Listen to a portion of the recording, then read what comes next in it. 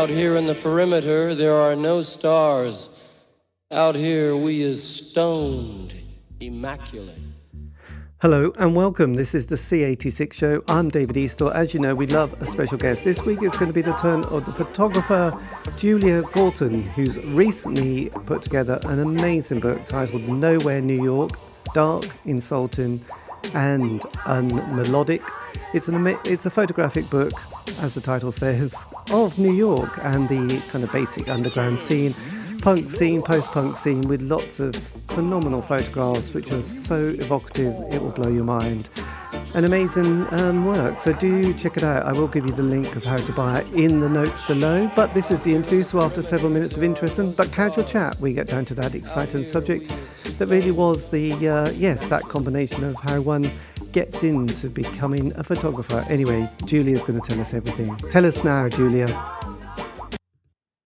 I think when I think back about music, I got to the glam rock a little bit later, and I started with Elton John and Rod Stewart, and those were sort of the gateway for me. And that quickly changed when I got a boyfriend in high school named Rick Brown, and he was a real, and still is a real, musician, music lover. And I think the time was such that there were a lot of trips to record stores, and we quickly found like Bowie and Lou Reed and Velvet Underground, Roxy Music, and all that, sort of glamorous pre-punk kind of music. And at the same time, or not long after that, I got a camera through my one of my teachers that was my boss at after school rec program said, "Buy this camera. I've got it. It's a rangefinder. It's $20." I'm like, "Okay, I'll buy it. I'll teach you how to use it. My friend will let you use the yearbook darkroom." I'm like, "Okay." And so that was the beginning of that. And I think that influence of glam and Bowie and all that. There was a lot of dress up and things like that started pretty early. Yes. Were you based in New York at this stage? Oh no, I was based in Delaware. Delaware is it's 2 hours by train south of New York. It's near Philadelphia, which is a really great city with great independent radio station called WMMR. And so it was easy to kind of live in Delaware and have your group of friends that were interested in music and movie making and art making, and make a step up to Philadelphia sort of for concerts and shopping and things like that, and then go to New York. Right. Yes. Because one thing that's kind of boggling, because I've done quite a few interviews with people like, I suppose it was Terry O'Neill, then it was like, what's his other name? Kevin Cummins from the UK, and then also Bob Gruen. I mean, what's always kind of boggling is just capturing sort of these amazing moments, because the world is full of sort of very grainy shots that people have discovered or rediscovered that they took in their kind of 70s and 80s, and you think, oh, that's not great. But I've noticed with a lot of the Americans, and it was because there was quite a few books that came out last year, he says, looking to the left. There was one on Texas for the Reason. There was another one called When Midnight Comes Around by Gary Green, who captured, that CBGBs, and yourself. But your confidence with the camera and the lens and the people is just stunning, so I just wondered how that developed, because they're not kind of shy photographs, and these are quite extreme characters, aren't they? Oh, it's really an interesting relationship between the photographer and the subject. And that idea of confidence is like, I didn't have it. I was super shy, and I would say, socially pretty awkward. And I don't think I appeared like that to people, And so I think they had an idea that I knew what I was doing, but I didn't know what I was doing. And so when I look back at the pictures, obviously, yeah, I had an idea what I was looking for in the subject. And it's easier for me now to see how different kinds of things influence that and come through in my work. But I really wasn't able to become, the kind of photographer that inspired me. I became something else, and I think it's equally interesting and valid. But um, I loved, 50s, 40s, 50s horror films and 30s, deco musicals and photographers like Avedon and William Klein and Helmut Newton. And I just did my best. I tried really, really hard to like copy that kind of work. George Hurrell, the Hollywood portrait photographer.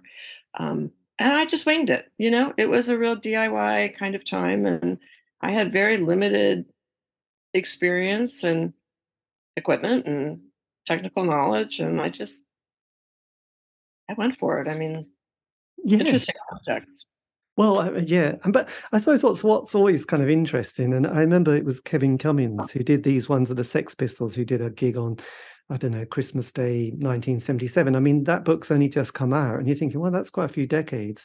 Is it the case when you were taking these pictures that you were just thinking, well, this is a nice hobby, but frankly, no one's going to be even thinking about these kind of characters, let alone the music in 5 years' time, let alone in 40 years time, because it's kind of because that's the thing, the photographs are beautiful, and then the people themselves, we kind of realize what they became as well. So there's kind of an interesting relationship, isn't it?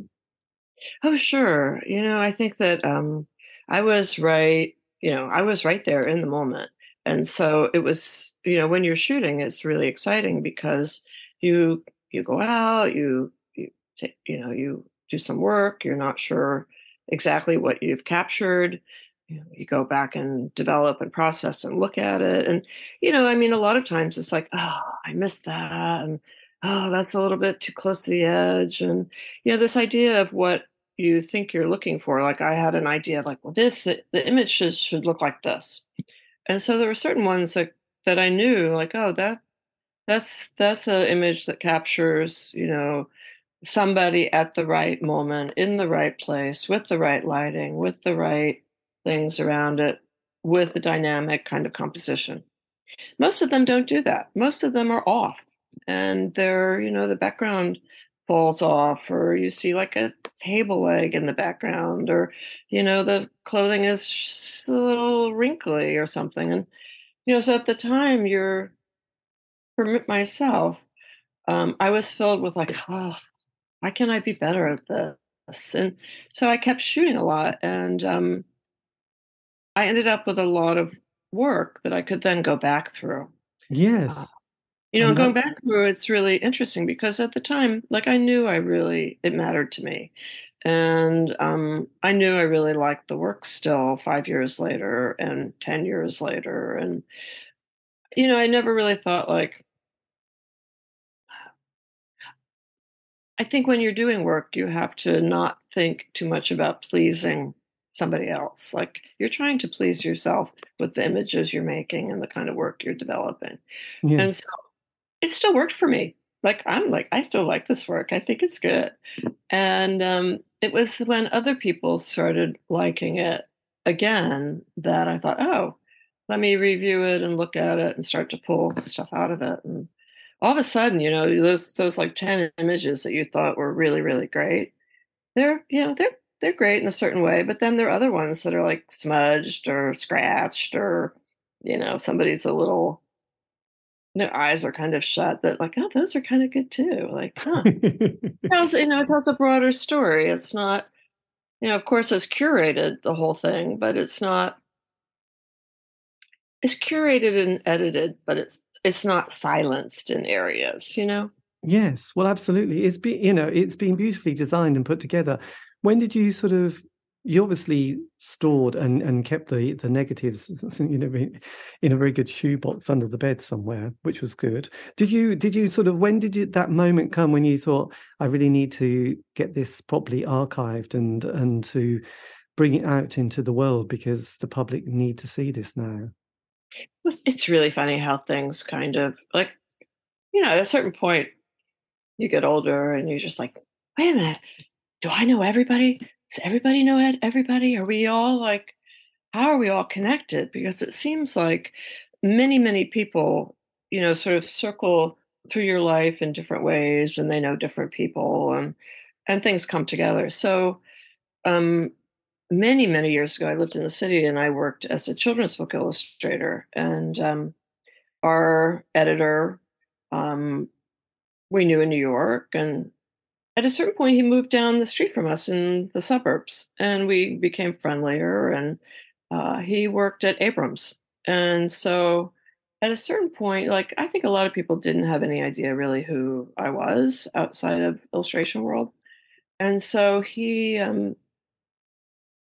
came over for dinner and we were talking about something and he was talking about this CBGB's book that his editor Tamar was working on, and I'm like, hey, I have some CBGB's pictures. He's like, what? I'm like, yeah, I was like a photographer. He said, really? And so he connected me with Tamar, and Tamar was working on a book with Byron Coley and um, uh, Thurston Moore. And so I went in with a little suitcase full of pictures and showed them to Tamar, and she was super excited about it. And then I got involved in that book, and that book was 2007 or eight, Right. like that. And so I had to go back and like, oh my gosh, where are my pictures? We moved from the city to the suburbs. Where are my pictures of Lydia Lunch? I have no idea. And I found them out in the garage, in the attic of the garage. And I was like, oh gosh, I'm glad they're there. And Yes. but I got someone to help me in 2013 start to just try to get the negatives with the contact sheets. And it started then, 10 years ago, really.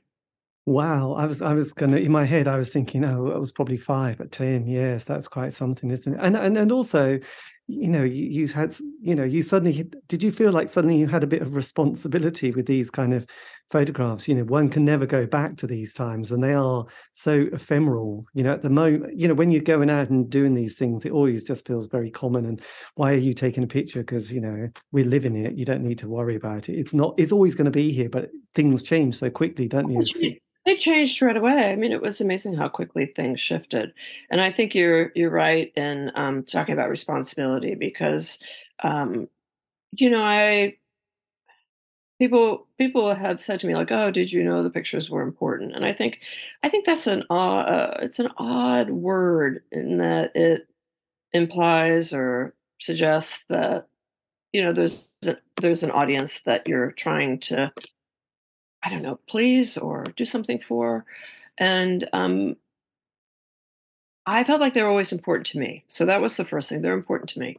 And then when I realized, like, oh, they're actually like, they're important to the people that are in the pictures, like in regards to uh, making sure that people know who these people are.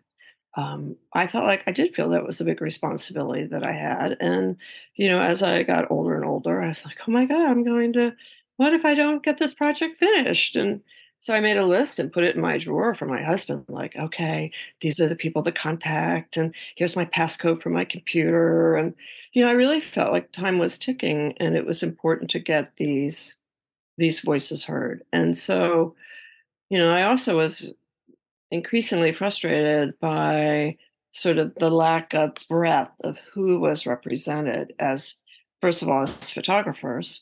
It was the same people again and again. Great people, great images, same subjects again and again and again. And I thought, you know, um, I started an Instagram and I thought, let me just start with this like weird photo booth picture of myself from high school and see if anybody responds to it. And people responded. I'm like, hey, that's like a photo booth picture from 11th grade. Come on.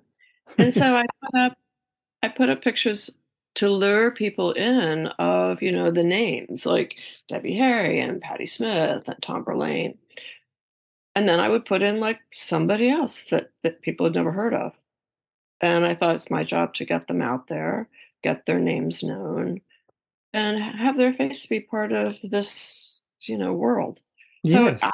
I was really happy that, I used it as a play space to kind of try different, let me see if anybody likes this, or what about that?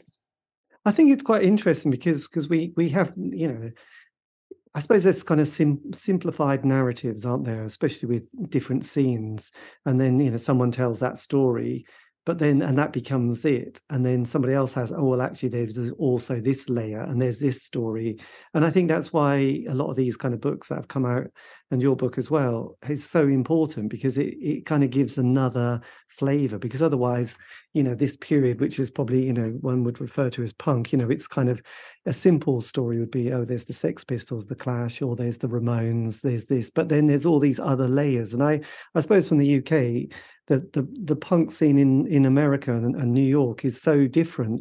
When I've been kind of interviewing a lot of bands from that period, it's like, God, that's quite a different scene. There's a lot of different bands, there's a lot of different kind of artists. It's not quite the same, is it? There's this artistic quality, there's a kind of a gay quality, there's kind of different aspects, it's the sound is quite different. You've got that kind of record label called Z Records, which has got Sure. this kind of interesting style. Then you've got the people like the Stray Cats and the Rockettes with this kind of Right.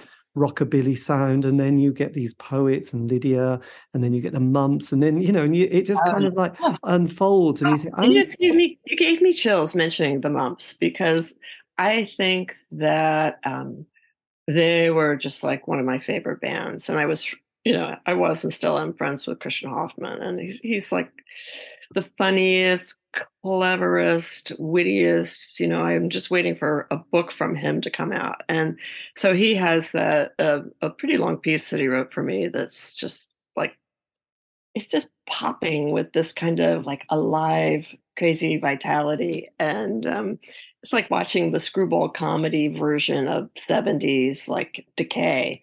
And so you had a band like the Mumps, who had a great pop sound, playing, almost like on the same stage, maybe the next night, after the Ramones, or a band that did have sort of an art poet, um, avant-garde point of view. There are so many different influences. I think the yes. Mumps should be much better well known than they are. I know. Well, I've done a few interviews with Christian, so and Oh, you know. that was a delightful hour of my life. You could Oh, yeah. imagine, can you? So when you sort of went downtown to CBGB's, these are they all taken in CBGB's? These pictures, by the way. Oh, they're all over the place. So it's primarily downtown. I think that one of the things that people would say, like, "Oh, I never go above 14th Street," and so so much was happening downtown, and I think about it, I'm like, well, no, I did go above 14th Street. I went, and 14th is a major like shopping street that goes all the way across Manhattan, and it has a lot of buses and people hustling all over the place. It was really, really interesting. But up into 23rd Street, it was like Chelsea, and there were clubs up there, and film houses, and so we were primarily downtown, and the pictures were primarily taken at a number of different places, but it might have been, CBGB's, Max's Kansas City, the Lower Manhattan Ocean Club. There were a lot of different kinds of loft parties and loft spaces. One of the pictures I have is, I have these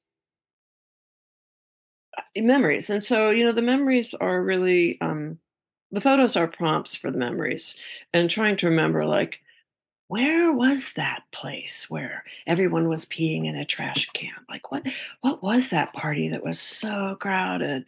Oh, and then I go through my pictures. It's like, it's this one where the Screamers came in from LA, and they're at a loft somewhere on Broadway downtown. And it was so crowded. And where was that? And then so I post it, and people say, "Oh, that's Ito's loft. He and Maripol, the photographer, were partners, and that was his place." And when I go back and I look at retouching it, I'm looking at the audience, and I think, "Oh, I know him now." You know, 40 years later, I know this guy in the audience, and, "Oh, I recognize that guy." And so it's, downtown was a really empty space, but there was so much happening. Yes.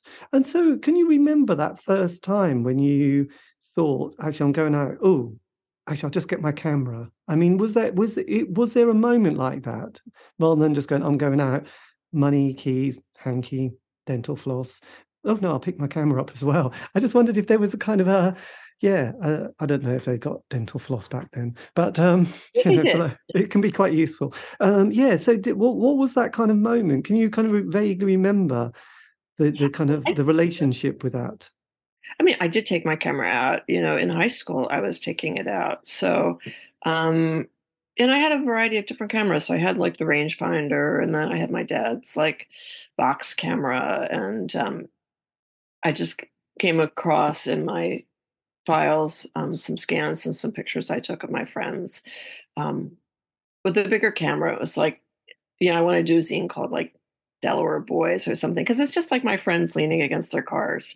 And Hmm. that's it. I think, oh my gosh, 40 years later, 50 years later, that's like a moment. That's a whole thing in this like really laid back kind of portrait. And I'd like to do something with those. So I had my camera with me all the time and photographed my friends in high school. Did So you when I have went, go ahead. I was gonna did you have that sense that that moment was so brief? Even back then when you took those pictures of those, your friends standing against the wall. I just wonder if you were a slightly romantic, melancholic person who just thought, "God, one day we're gonna look back at this and I'm gonna take that." No, I think that when I was, you know, 16 to 25, it was just such a struggle, in a way to identify the things you're interested in and figure out how to do them and, have a boyfriend, have fights with a boyfriend, make up with a boyfriend, have money, don't have money. Like there's so many, you know, times that are challenging then. And photography was just a really great, like super sharp focus. Like I was really engaged with like my job. I think that one thing I realized is that a camera is like a calling card. When you have it, you immediately identify to other people what your role is in a situation. And so if you're somewhat socially awkward or shy, a camera, it gives you, it made me, it's like walking around with a dagger. I felt a little like, swaggery, and I felt more confident in a way because my relationship to someone was to document them and their job was to pose. So I met a lot of people that way, and that became friends. So it worked really well, and I got the Yes. picture at the same time. So did you say, I mean, when you went up for the first few bands and you said, "Can I take a picture?" Would you have, were you feeling like, "Oh my God, if they say no, I'm just gonna run"? Or did you have a swagger at that point of like, "What happens if they just say, 'No, go away. What do you wanna do?'" I just It's really hard to know how other people see you, right? So, um, I think I pretended to have a swagger. I don't think I did, but I think I had enough of it.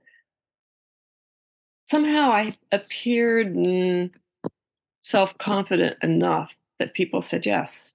And I also was polite and nice. And so, I think that in a way you have, as a photographer, you have to know how to push yourself out there. At the same time, you have to know how to be small in a certain way and invisible in a certain way.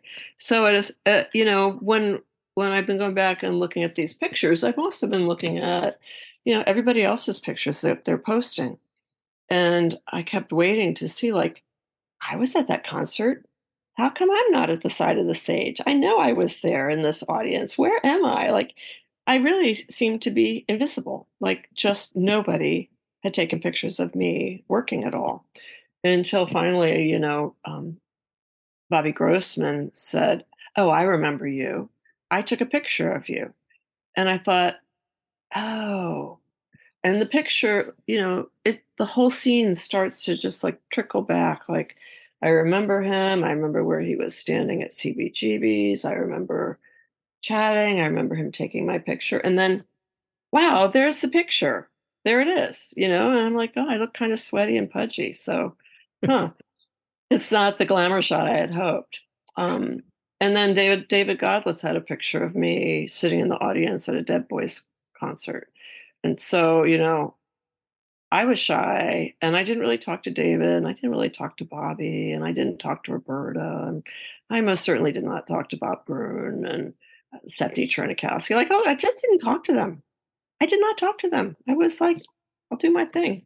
Yes, absolutely. On the book, what period is this actually running from until? It's pretty much 76 to 80. And so they're probably it might go to 81, and then there might be, I've looked at this so much when I was working on it that I don't even feel like I need to look at it, but I kind of forget what's even in it. It's just like, so at one point, I had a bunch of pictures from Delaware in there as sort of creating a different kind of urban landscape and suburban landscape that these sort of sprung from, but they ended up not being in the final edit.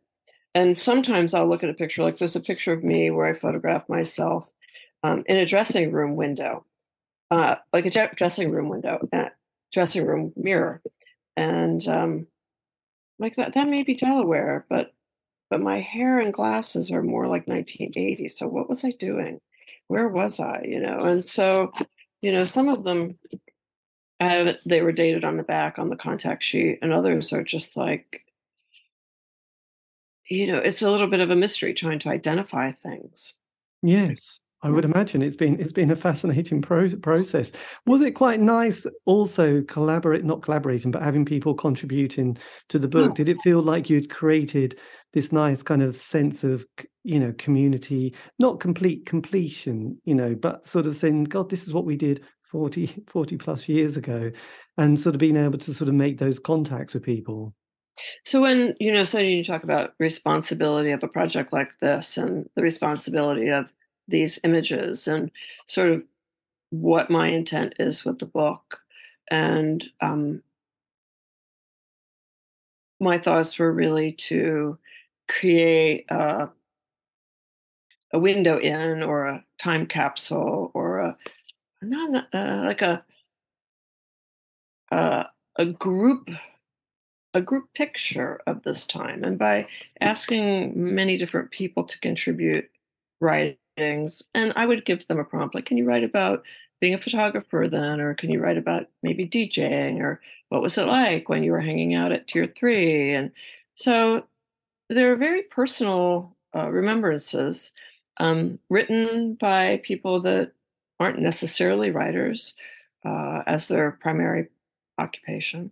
So I think they have a kind of honesty and directness that is really important to me. And so when all the voices come together, I look at the book and I'm like, this is our yearbook. This is like, this is our book. And so, if if it was only done for me and for them, I would feel satisfied, right? That I had created something to get back to the people that gave so much to me then, and with their writing contributions.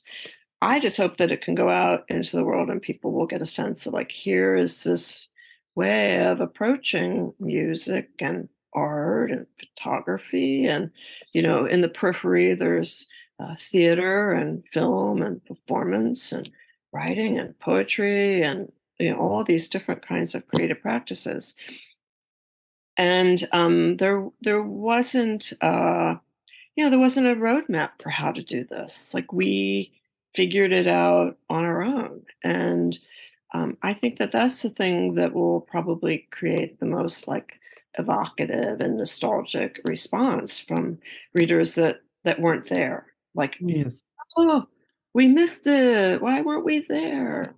And my students used to say, I wish I was there then. And I'd be like, now you'd be 60. So, like make this happen for yourself now in some way. Like make a scene. And so, it's interesting because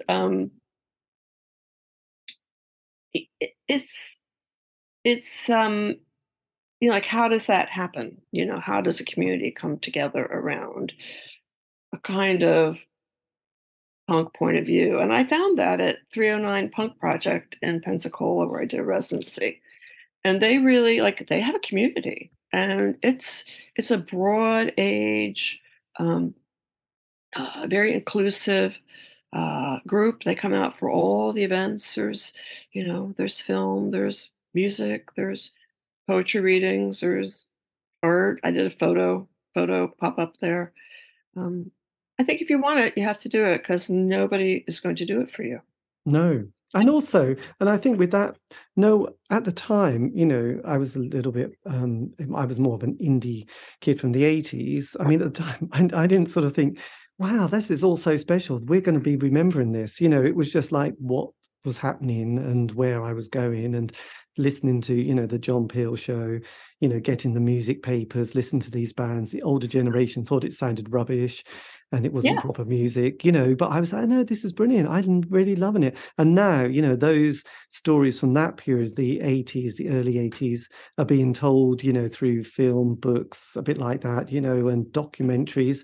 But at the time, it's like, no, it wasn't, we weren't happy chappies. We were all moaning about unemployment, the sort of inequality of life, we all thought we were going to die of a nuclear war. There was Chernobyl in 86. Yeah, I think we saw that too. Yeah. and we did have good music that we liked then, and I listen to now and think, oh, yes, it does sound good now actually. And there's other bands that I missed then that I listen to that I think actually that's quite good. I'm kind of happy discovering bands that I missed back then, because actually you didn't have that access to everything all the time. You just had to get something, and it was quite a struggle, so it was a very different scene. I think the music papers were really important, to be able to read The Voice or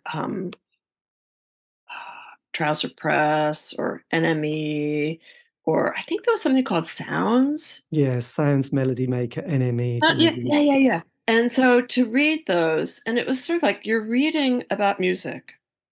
You're not hearing it. So you read the review, and it's so important thinking about, it creates, the review creates something that you then want to hear. And so, looking at all the, we relied very much on the record buyers at these small shops to bring in music based on their interests and then expose it to us. So for me, when I was in college, my boyfriend and I, we would go after dinner always across 8th Street. And 8th Street had this great store called Discophile, and they were known primarily as a classical record store. But Michael Searles, who was one of the shop guys, he was also into the whole, no wave, new wave scene, everything coming out of England. So we would go in there every single night. Like every night we would do this loop that would go by Discophile, and we'd say, Michael, what do you have that's new? And he would have, some imports that came from England. And we would just buy them. We didn't know what they were. Like, this looks like, maybe I've heard of this, or the cover's cool, or, I've got $3 in my pocket and I'll buy it. And so, I have a great collection of 45s from them then. Excellent. because of him, because of Yes. this one record guy. Who curated it so beautifully. Yeah, no, it's interesting that kind of world, because, it was very different then, wasn't it? You had to put some legwork in and some interaction in a shop. But isn't the legwork fun? I mean, absolutely. When I was in high school and then early college, I worked for this guy, Tom Watkins, who ran a costume shop in downtown Wilmington. And he ended up doing some work for the filmmaker John Waters. And so it was like a quirky Delaware arty guy, and I got to be his assistant. But at lunchtime, I would go out and I would do the loop. It would be the Ninth Street, uh, resale shop and the Salvation Army and the Goodwill down in the not so great neighborhood. And I would find these interesting, like soul funk, uh, pre-disco records on labels I'd never heard of, out of Philly, which was Philly and Baltimore. So I had Yes. a great collection of just, Motown and then not Motown type stuff. And, so at one point there's the punk no wave sounds you're listening to, but there's also many other influences that are feeding into, what your music library is. Yes, I know. It's great to build it. I mean, if you could have whispered something to your like 16-year-old self starting out, even if that person ignored it, any little kind of top tips or I don't know, a bit of wisdom. But is there anything that you would have said that you'd have thought, yeah, that would have been really handy? But that's life, isn't it?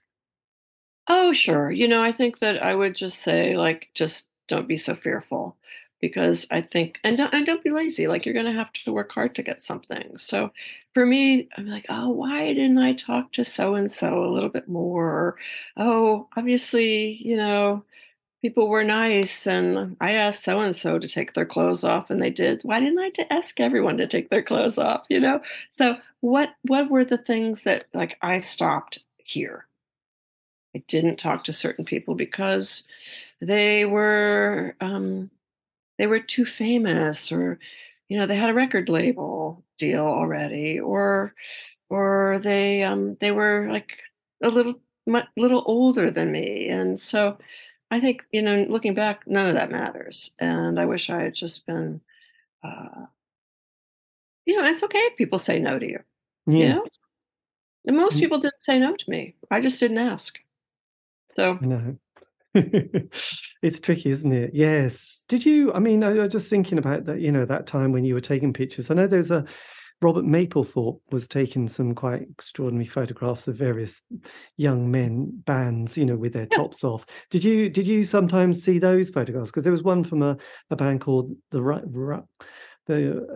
stray, not the Stray Cats, the Rockats, and there Oh was a guy right. called Smutty Smith, and there's this Yeah. famous picture of him, with his tattoos from England. He'd come over with Lee Black Childers. I mean, were you looking at other people's photographs at this stage, thinking I that's in? saw I saw Robert's picture of Patty on the record, um, horses, and I thought it was just like, well, I loved the way the whole thing looked, but I think I loved the way she looked more than the way I loved the photograph. So it was like she was so compelling and interesting, and that record was just great and unlike anything I'd heard.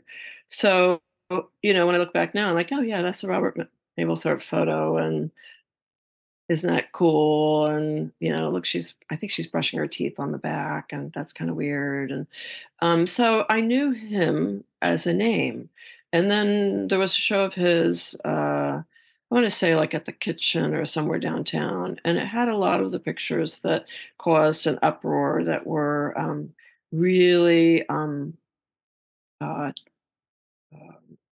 direct and uh, sometimes brutal seeming nudes and self portraits. And so, his work,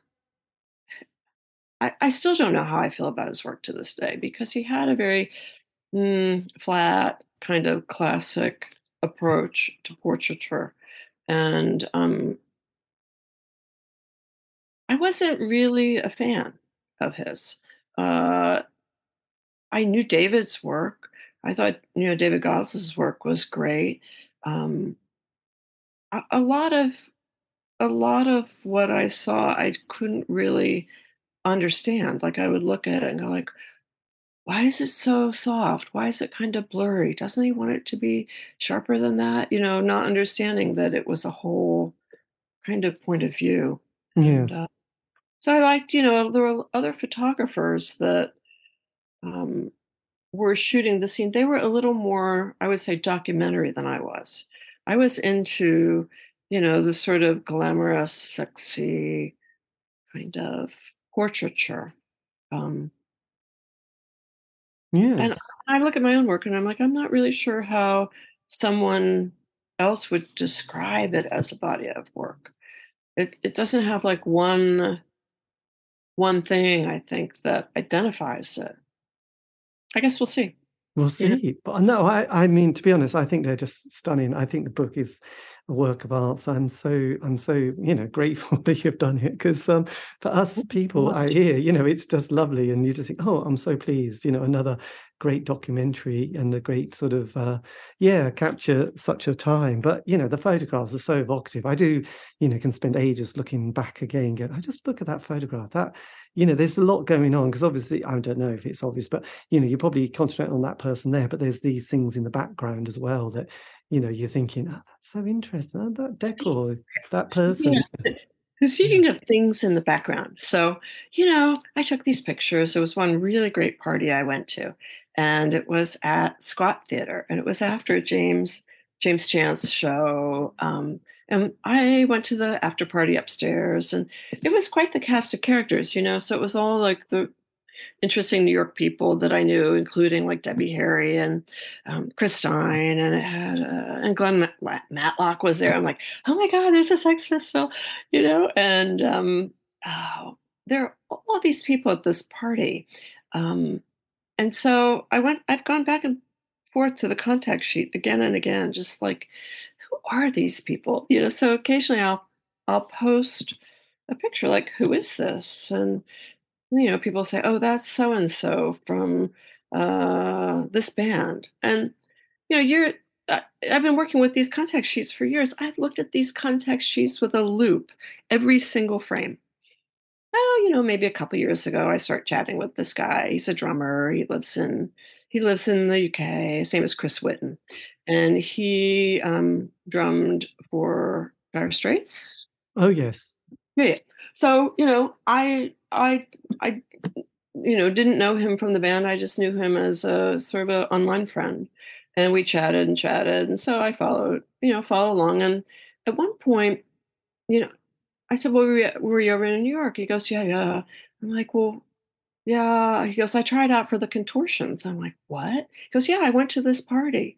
I'm like, what party? He goes, oh, it was this party and it was up, and maybe Debbie Harry was there. I'm like, what? So I went back to my contact sheet thinking, yeah, I don't see him. And so then he posted his first like overseas like Visa card or something when he went to play in Spain at like a military base.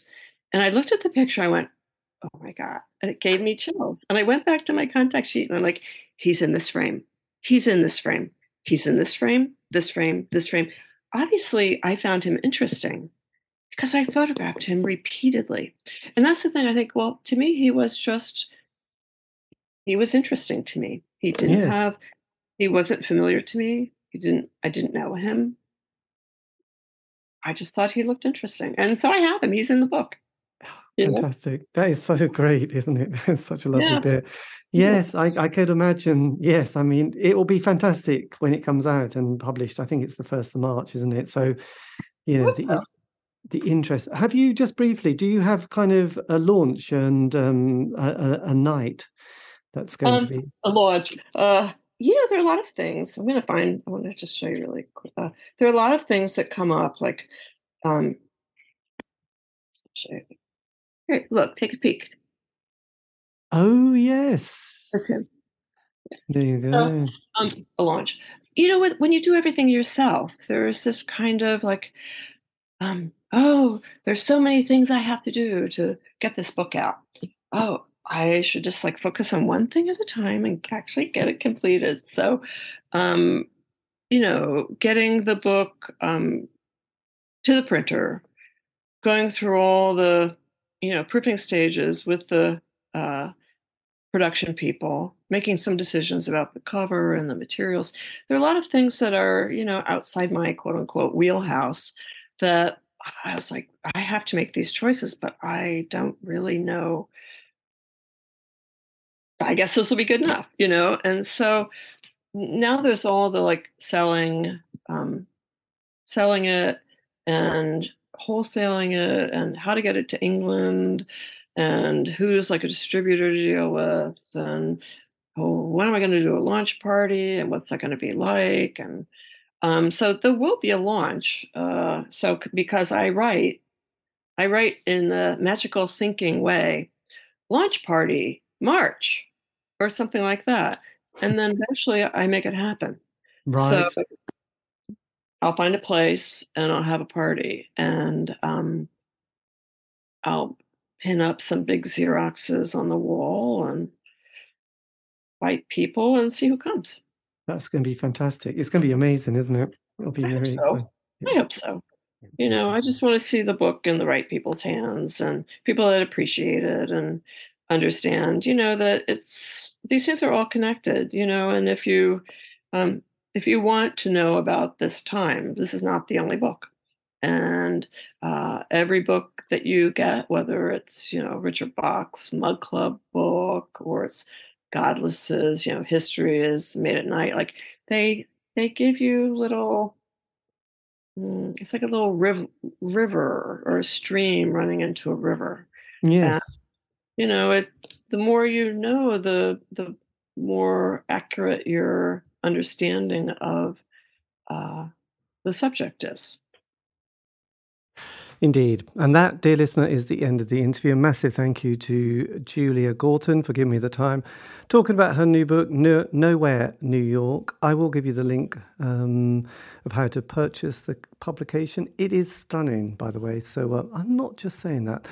It is a absolutely gripping and fascinating publication of incredible photographs and text as well. Anyway, this has been the C86 Show, David East. So if you want to contact me, you can on Facebook, Instagram, Twitter, just do C86 Show. All these have been archived. Aren't you lucky? Find those on Spotify, iTunes, Podbean. It's true. Anyway, have a great week. Stay safe.